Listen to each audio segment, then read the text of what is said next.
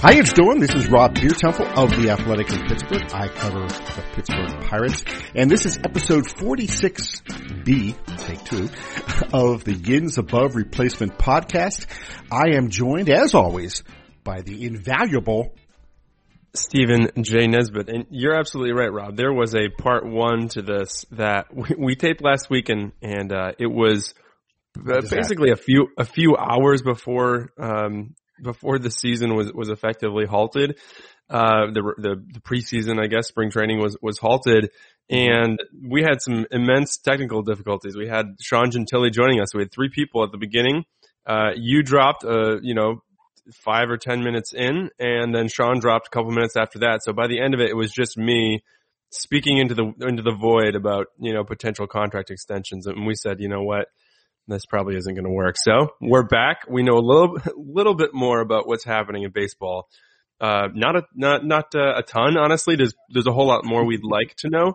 But at this point, we spoke with Ben Cherington 2 days ago now, and he gave basically what they know at this point as a team, and that is that spring training camps have been disbanded. Players are allowed to go home. It seems minor league players pretty much must go home unless they, for some safety reason, they can't get home, as in going to a place where we might not be able to get back into the country. Other than that, the major league guys are, I think camp is pretty much cleared out. I know Jameson Taillon is still going in there because he's rehabbing, but other than that, it is no longer a place where you're going to see, tens and hundreds of minor leaguers and major leaguers congregating. So I thought it was pretty funny over the weekend seeing the Yankees being pretty adamant that they continue to hold workouts, and took a team vote and everyone's going to stay, and then within 2 days the league is like, no, you have to go. No, you're not allowed to stay here. Please stop working out. You're going to get each other sick. So in speaking with Cherington, we got clarity on a couple issues, and no clarity on a whole lot of others. Basically, he believes a season is going to happen. He's hopeful that a season is going to happen. There will be a warm-up spring training at some point, spring training redux in, maybe that's mid-May, maybe that's start of June. It all depends how quickly this virus becomes less of of an urgent issue. Pandemic, I guess, is the word. So that'll take a couple weeks, right? And so we're looking at best probably like a June 1st restart, maybe Memorial weekend. Mm-hmm. So there's a lot of time to figure out the details, but I wrote a piece the other day looking at basically what does this do to a rebuilding team? What is a delayed season or even a canceled season due to a rebuilding team? And a lot of interesting, just spider web effects that'll happen. I mean, it's even worse if you're a contender, because a canceled season, you'd lose a prime, a year of the prime of Chris Bryant and Anthony Rizzo and all those guys, to pick on the Cubs. So for the Pirates, it's much more, you're just losing developmental time. So what, and the other issue, you lose the ability to turn around some of these guys you're hoping to turn around as bounce back performers. Chris Archer, Gregory Polanco, maybe even Josh Bell could be considered bounce back if you look at his second half. And so can we, the Pirates you really wouldn't have the option to trade those guys now this year. Is Chris Archer going to be any easier to trade next spring if he's a year older and still is working off his 2018 stats? So that'll all sort of get worked out down the road. A couple things I'm curious about, and I want to get your thoughts on, is what happens here with salaries. If we start June 1st, July 1st, next, opening day 2021, then will guys have gotten their salaries? Is what's guaranteed, what's not? I've heard there's some sort of clause in the CBA that for national emergencies, there's some stipulation involved there. And I'm curious, like, what you've heard from players, because what I've heard from players is basically like, we have no clue. We don't know what's going on. And all we know at this point is we're getting a stipend, a weekly stipend. I think it's about a little over $1,000 from the league, but that's only for people in the 40-man. So I was curious what you've been hearing. I've been hearing the same thing as you, which is pretty much no one is really sure exactly what they're going to get, what they're not going to get, how they're going to proceed. Agents are confused, uncertain about what path MLB is going to take with this. And I think that, it kind of shows in very sharp contrast the differences between Major League Baseball and the Players Association right now, things that were going to be there when they sat down at the conference table to negotiate the new CBA. Those issues or at least a lot of them are being brought to the fore right now. Issues about service time, issues about contract status. A lot of different things are bubbling to the surface. I guess basically what the virus has done is enabled these two sides to shout at each other a little louder and sooner maybe than they would have otherwise. And I think that this just shows, that this isn't going to be an easy process. And by this, I mean the collective bargaining agreement, not going to be an easy process to work through. And it's heightened now because of the anxiety about this situation, the uncertainty about health and, is there going to be enough toilet paper and things like that. Now you're piling these contract issues, livelihood issues, things that the union obviously feels very strongly about and the owners feel very strongly about. You're keeping all this together in a giant cauldron of combustibility. and that's what we have right now as a preview to CBA negotiations. And I think MLB is still working through it.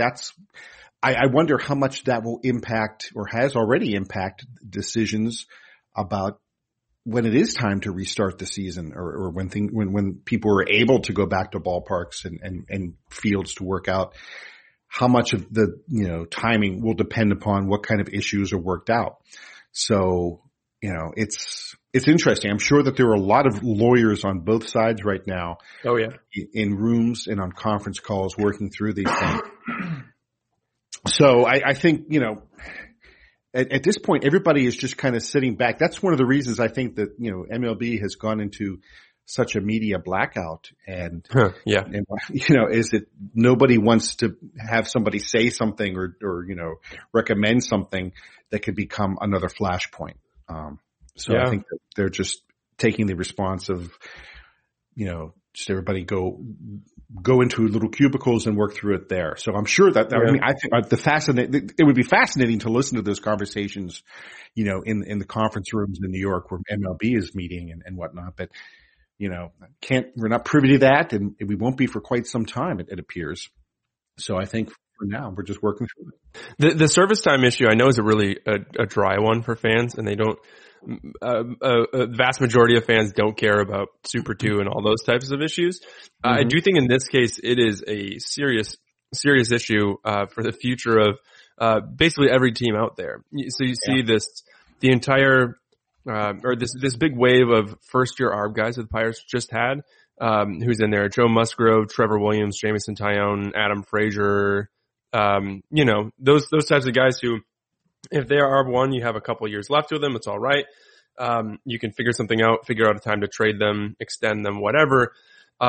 If you don't play any games this year and those guys are, this one player I talked to mentioned, maybe they'll have to set a roster at some point. And so they have to sort of declare who, is their major league roster, who is their 40-man roster.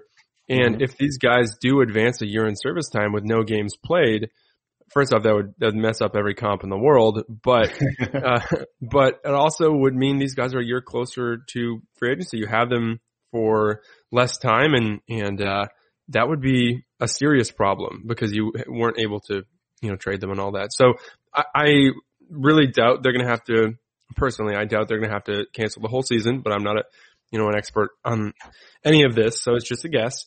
But it's also, I don't know whether they'll agree that everyone does get a year of service time, because it would be a total bonus for the Pirates, especially if nobody got a year of service time and you were able to keep all those guys in the same point in their contracts, the same salaries moving into next year. And Mitch Keller is still, I think he would still be in his first year technically and have like 6 left. So that would be good for the Pirates, but we'll see. That's going to be, I mean, there's a reason we haven't heard anything about that yet, because I think they're still going to be arguing over that type of thing for quite some time until we get a little more clarity on how soon they can get back to baseball. And two, if they decide to, if there is, I'm with you for starters too, that I think there will be baseball this year, but I've canceled all my travel through April and May. I'm basically writing off those 2 months. I don't think that's going to happen at all. I think June is probably the most optimistic starting point. And I've, even heard tell from some people that they're looking at, something closer to July, early July, 4th of July, right around the time of what would have been the All-Star break. The All-Star break, right. And what about guys, side issue, tangent here. What about guys who have bonus clauses for innings pitched, games finished, innings or, MVP votes, all-star berths, all those guys who have potential millions of dollars they could, that could be removed from the economy of contracts right now, which is, certainly not, certainly weighs heavily on the PA's mind. So that's something else to consider.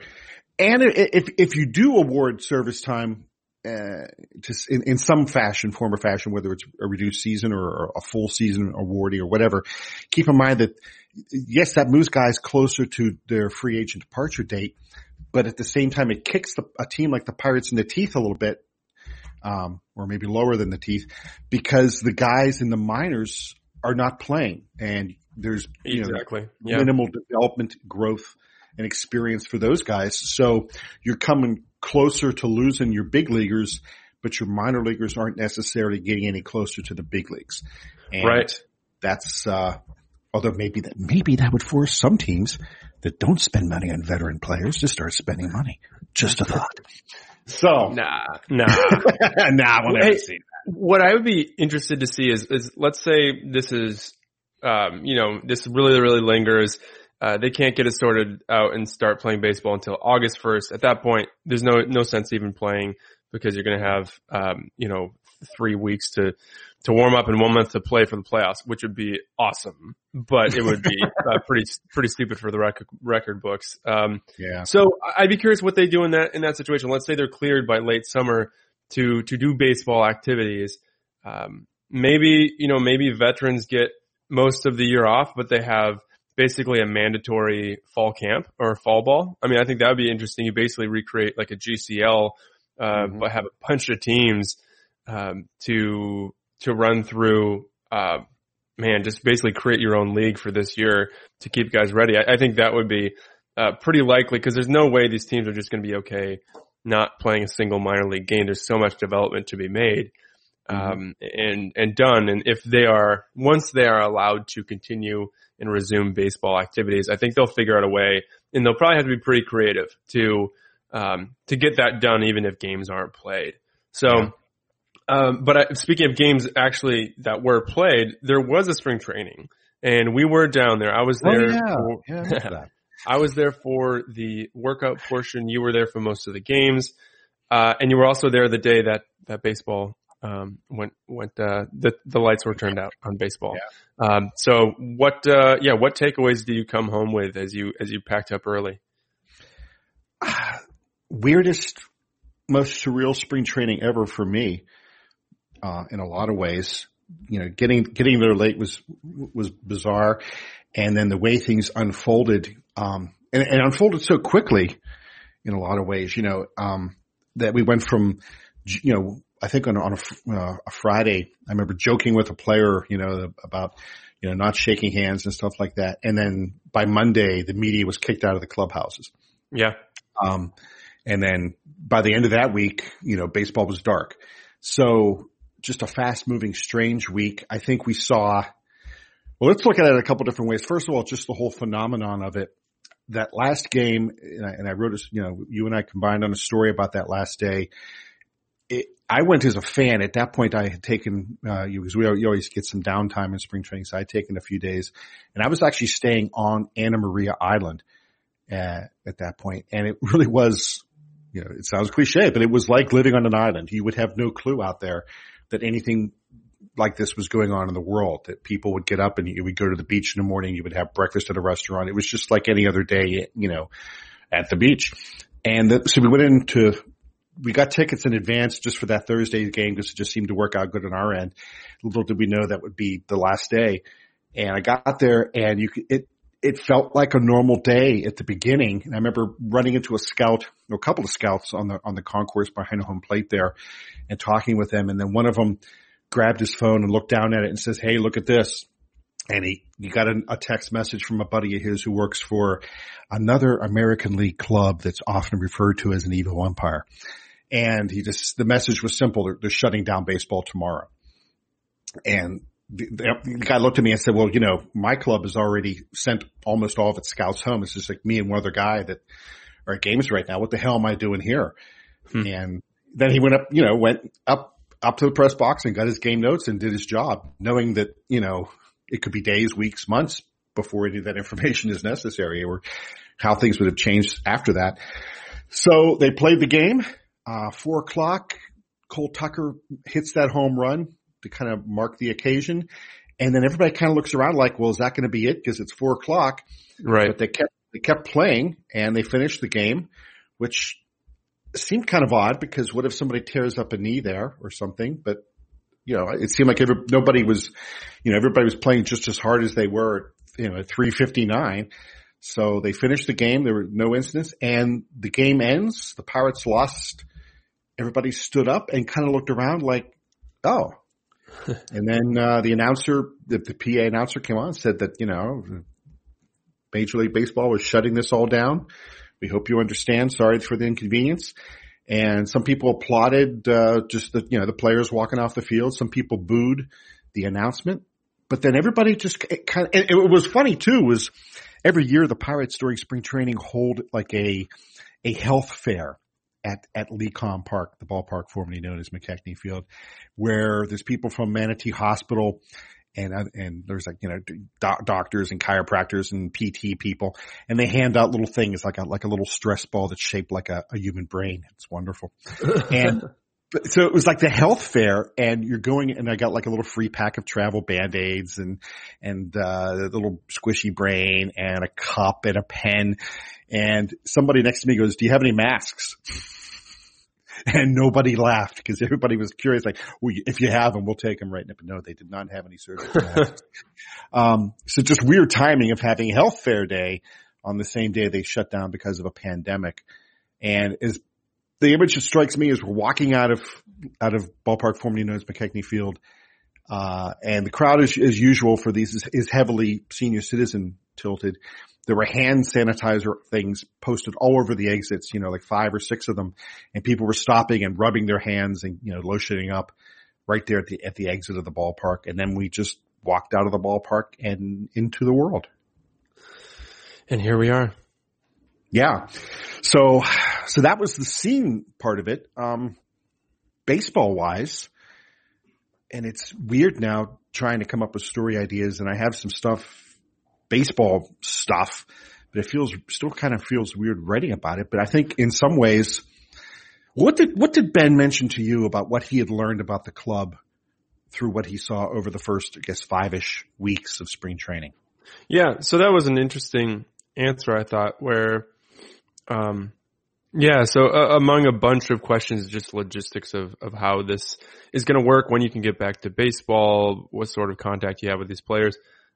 He was asked about, basically what'd you like about the club from this spring? And I thought his answer was pretty good because let's be honest, they were 3-15-2. There wasn't a whole lot of winning happening. Again, spring training numbers couldn't, matter less, but he did, he did seem to really like the vibe, the energy, the attitude in camp, and being down there, I think he's right. I think it is a really good one. Now, being, good sports doesn't necessarily mean you're going to win much in the regular season. So it doesn't really say a lot, but I do think it's a good, it's a good indicator of maybe what the direction they're going to be heading. So he said that the hardest part about these conversations they had with every player in Major League camp on Saturday before they, sort of let them leave camp, was there was a big sense of disappointment that guys didn't want to give up the work and put down what they were working on and head home and have to restart. And they, I think had the league not mandated it, a lot of guys would have stayed there and kept working. And, so as Ben said at the end of it, he's like, we'll have to continue that work and do it in different ways. So I don't know what that's going to look like. Certainly the front office you'd think could meet over, different, video conference, softwares or whatever and basically stay on the same page and learn. But man, most of the learning you're going to do at this point in time is watching guys and, having hands-on coaching and then having, quants there to, enhance some things or just to point some things out. And I think they were, off to a good start there. And now it's all on pause. So we're not really going to know the work that they put in over these next couple weeks and months. We can probably see some players, what they're going to do on Instagram, the workouts they're doing. But other than that, it's going to be interesting to see how different the team looks, how different, if the roster looks any different come, spring training number 2. Yeah. The spring training was important for a lot of guys in a different way. I mean, it's important every year for guys, but a guy like Greg Polanco comes to mind for me because he's a guy that really has a season and a half of just essentially lost time behind him and really needed, I thought, to show this spring that he was fully healthy, that he was all the way back, and that he was ready to be the man on this team. That there's no Marte and there's no McCutchen out there in the outfield with him. I mean, I'm not saying that to belittle Brian Reynolds or whoever they decide to play in center field, but Polanco was part of that triumvirate that they brought up. There's this dream outfield that we saw together for about 20 minutes, it seems, and now he's the last guy standing out there, and he's never been asked to carry the lineup offensively. He's never been asked to be the veteran leader in the outfield or just on the field before. He's going to be asked to do that this year. And spring training was the time when he really needed to start, establishing that and getting that underway. And I think we saw a lot of good things from Greg on the field. Certainly his base running, he was aggressive and he was doing a good job there. The swing, there's moments I was talking with scouts. There were times it looked like sort of the old Greg, but there was also like a lot of rust there. Some scouts were saying some things that they were picking up. And in the field, that was probably the area where scouts were showing the most concern because no one could recall seeing him really having to unleash a throw. Right. And a lot of times he was kind of lollipopping the ball in. And some of that was by design, that they wanted to protect the arm and the shoulder. But eventually you have to be able to do it. And he hadn't really done that in spring training. He's not during a game. He might have been on backfields uncorking, 500-foot throws or whatever. But we didn't really see him do it in a game. We just saw a lot of tentative or play it safe kind of actions from him defensively. So that's still a very big question mark, I think, at least in my mind and in the mind of the scouts and evaluators that I spoke with. Yeah, for sure. And we did have a couple, I think 2 rounds of cuts. And I don't think there were any real surprises in there. The camp sort of, the standout performers were probably Blake Cederlind, the reliever, and O'Neal Cruz, the shortstop. They were the ones that caught a ton of attention early on, and they were both cut. Cederlind going to AAA, and this is a guy who I do think could have a pretty big part in their future. He's got a real wild delivery, so you sort of worry about injury potential there. But for the time being, this guy throws, he throws 100, 101. When he wants to and has some pretty good stuff. So, real young too. So he'll get to AAA this season, assuming there are games and, factor pretty well into a bullpen that is desperately in need of some impact pitchers. So if he can not walk people, I like his future. We had Brubaker, Ponce sent down as well, DeRapo, Luis Escobar, James Marvel. And then, in the next wave, I think it started with O'Neal Cruz. And Cruz, I think there was some sort of mix up where initially, I think we were told that he was going to, AAA, which a lot of people were excited about. This is a guy who the day he showed up to camp told us that his goal was to be in the majors this year and he believes he can do it because with him, anything is possible, according to him. Then the Pirates corrected that and said, sorry, he is actually headed to AA, which to me makes more sense. I know fans would love to rush him along, but the way we've looked at this roster, the way I think it's constructed still, I think Cole Tucker is going to start the year at AAA. I think they're going to have a starting shortstop already at AAA, and they'll need to get O'Neill everyday starts somewhere, and that happens at AA. Now, the minute that they figure out what they're doing with their major league roster and they bring up Cole Tucker for whatever reason, then O'Neill can, bump up to AAA. He's still very, very young. He's got a lot of growing and learning to do. Well, maybe not growing. Putting on weight, probably not putting on any more height. So that's one that I think bothered some people, but I'm not necessarily I don't necessarily share that concern, because I think that was the only place to get him everyday starts guaranteed at the start of the year. Yeah, I agree. I was a little surprised too when I saw that the initial email said he was going to AAA. I thought that can't be right, and sure enough, it wasn't. That they'll send him to Altoona to begin the season, assuming there is a season to begin at some point. So I agree with that. That's the right move. I think Cole Tucker starts out at Indianapolis as well, simply because there is a little bit of a backlog there, and I think that they're still kind of ironing out what they do with Adam Frazier and is Kevin Newman and those guys. I mean, they have some potentially moving parts, and I'm still not convinced that O'Neill Cruz ends up, every day going forward as a shortstop. I still wonder if maybe right field or first base is in his future. So, I think this is a critical year for him, to really figure that out. They really have to decide what spot they're going to play him at. And I think you do that at AA, and you play, you play him at short, and you see how that works out, and you let Ben and his lieutenants get a real good eyes on him kind of thing. And then the decision is made at some point this year what position he's going to be at going forward, and then you cement him there. If that means a little bit more time than maybe would have originally been necessary in Altoona, I think that's fine, because they have in him one of the real, I think if you come up with a list of like top 10 most intriguing guys in the minors, I think he's on that list, because there are so many ways his career can go, position wise, production wise. It's a ton. It's really, I mean, he's the one guy I remember talking with Neil Huntington last year that Neil got the most excited about, almost giddy, because there were just so many possibilities there.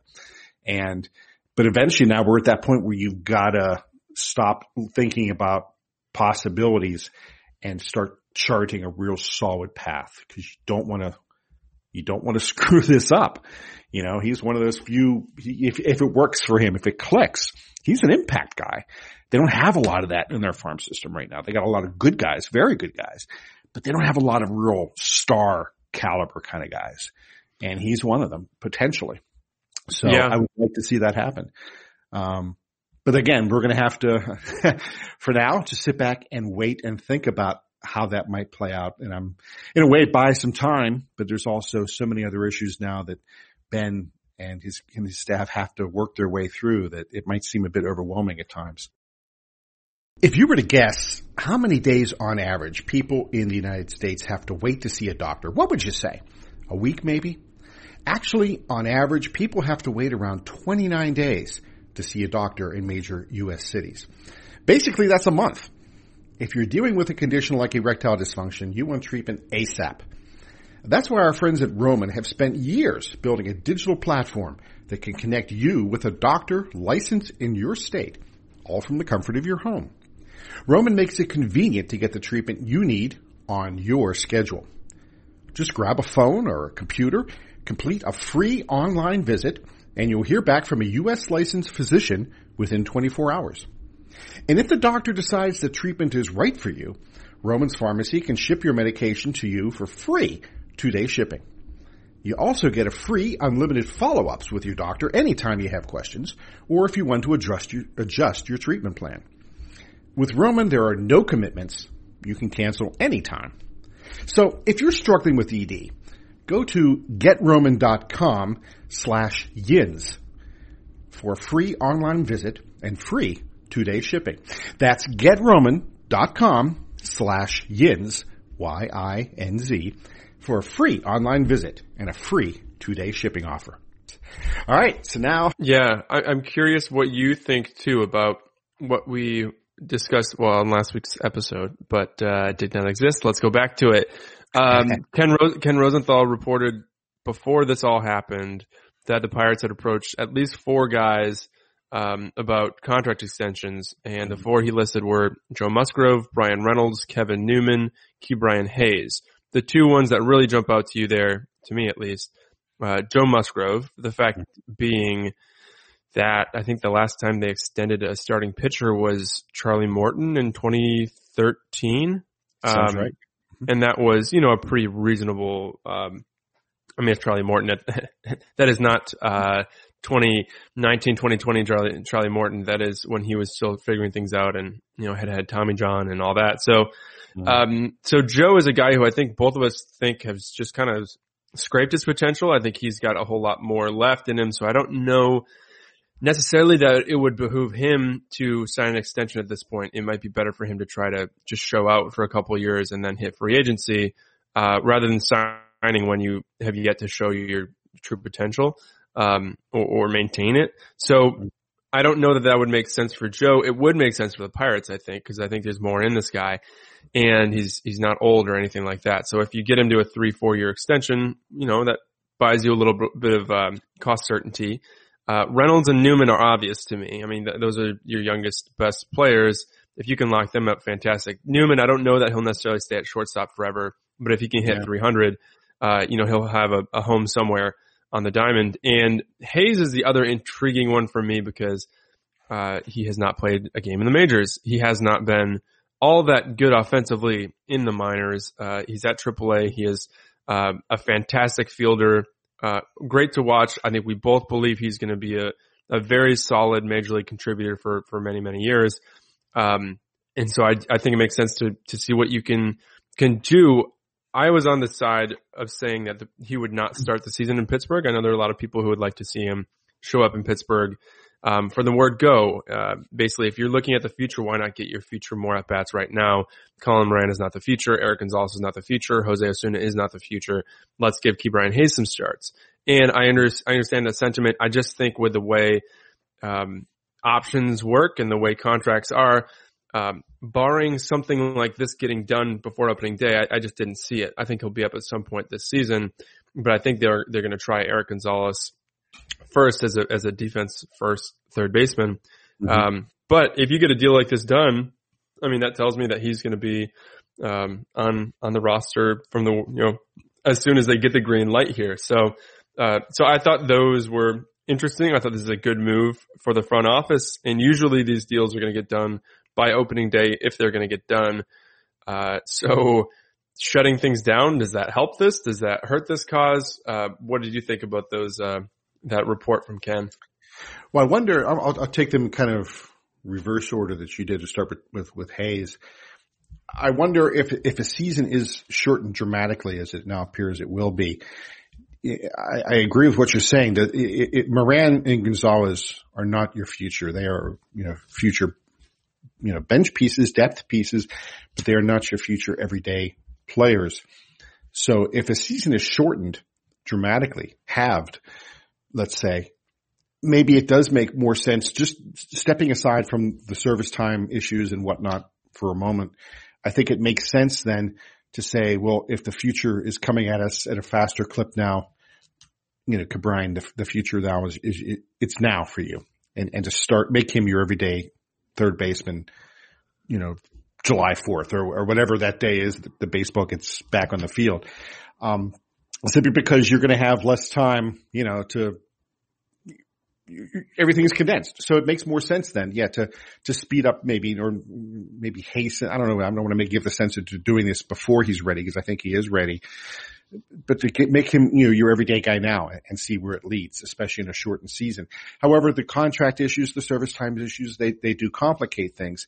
And I don't know if it makes a lot of sense unless the deal is really star-spangled, fireworky kind of deal that just captures your attention as a person. I don't know if it makes sense for him to agree to an extension right now with the Pirates, because just judging on it, again, so much of what we have to go on is past history with this franchise. Yeah. It's going to be a team-friendly extension. And if you're a guy, how many years is it going to have to be? At least 6, right? If you're going to buy, but you probably would like to get 7 or 8 to get some of that free agency to make it a little bit more worthwhile for the club. Unless you are anticipating significant changes to the arbitration system through collective bargaining when that next CBA is approved, that maybe instead of like 3 years of pre-arb, now it's, instead of talking about a 0 to 6 player, now you may be talking a 0 to 5 player with 3 years of arbitration or 4 years of arbitration for everybody. These are things we heard bandied about, long before, we all knew what, COVID-19 was. So if some of those changes come to pass, does it make, you're going to want a longer term deal if you're the Pirates to get more financial, security and certainty. And if I'm Brian Hayes, I don't know if I'm going to give that up, especially if my dad is a former big leaguer who has been through these battles and wars and knows how the owners work, who knows what the Players Association would like to see from its younger players and how things are set now and they become precedents and affect players 5, 10, 15, 50 years from now. So, that's a lot to put on the shoulders of Brian Hayes. So I don't get the sense that a deal gets done there unless the Pirates break form and suddenly turn into these free spenders, right, their own players. And I don't see that happening. Newman, Reynolds, you're right. It makes sense. Those are 2 bright young guys who have bright young futures with this team and with the sport. I also don't know if the timing is right for those guys. They're both early pre-arb guys. Again, the earning potential, and there's so much uncertainty because by the time they reach arbitration, we'll be past the next CBA. So I just don't know if you're willing, if you're their agent, unless you have some really good inside dope on how things are going to change or not change in the next CBA. I don't know if I'm willing to roll the dice there.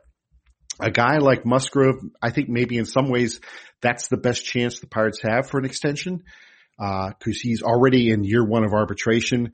So you don't have to extend him. We're not talking half a decade of extension now. Maybe you're just talking 3 years, and maybe he's willing to show a commitment to the team and the organization. And really, he strikes me as a guy who is eager to build upon what he started. He wants to build not only to tap his potential as a pitcher, but just he's talked so much about being a leader in that clubhouse, about being a guy that sets the tone in that room and with this whole franchise, that I think he would kind of welcome the chance to have a little bit of income certainty, contract certainty.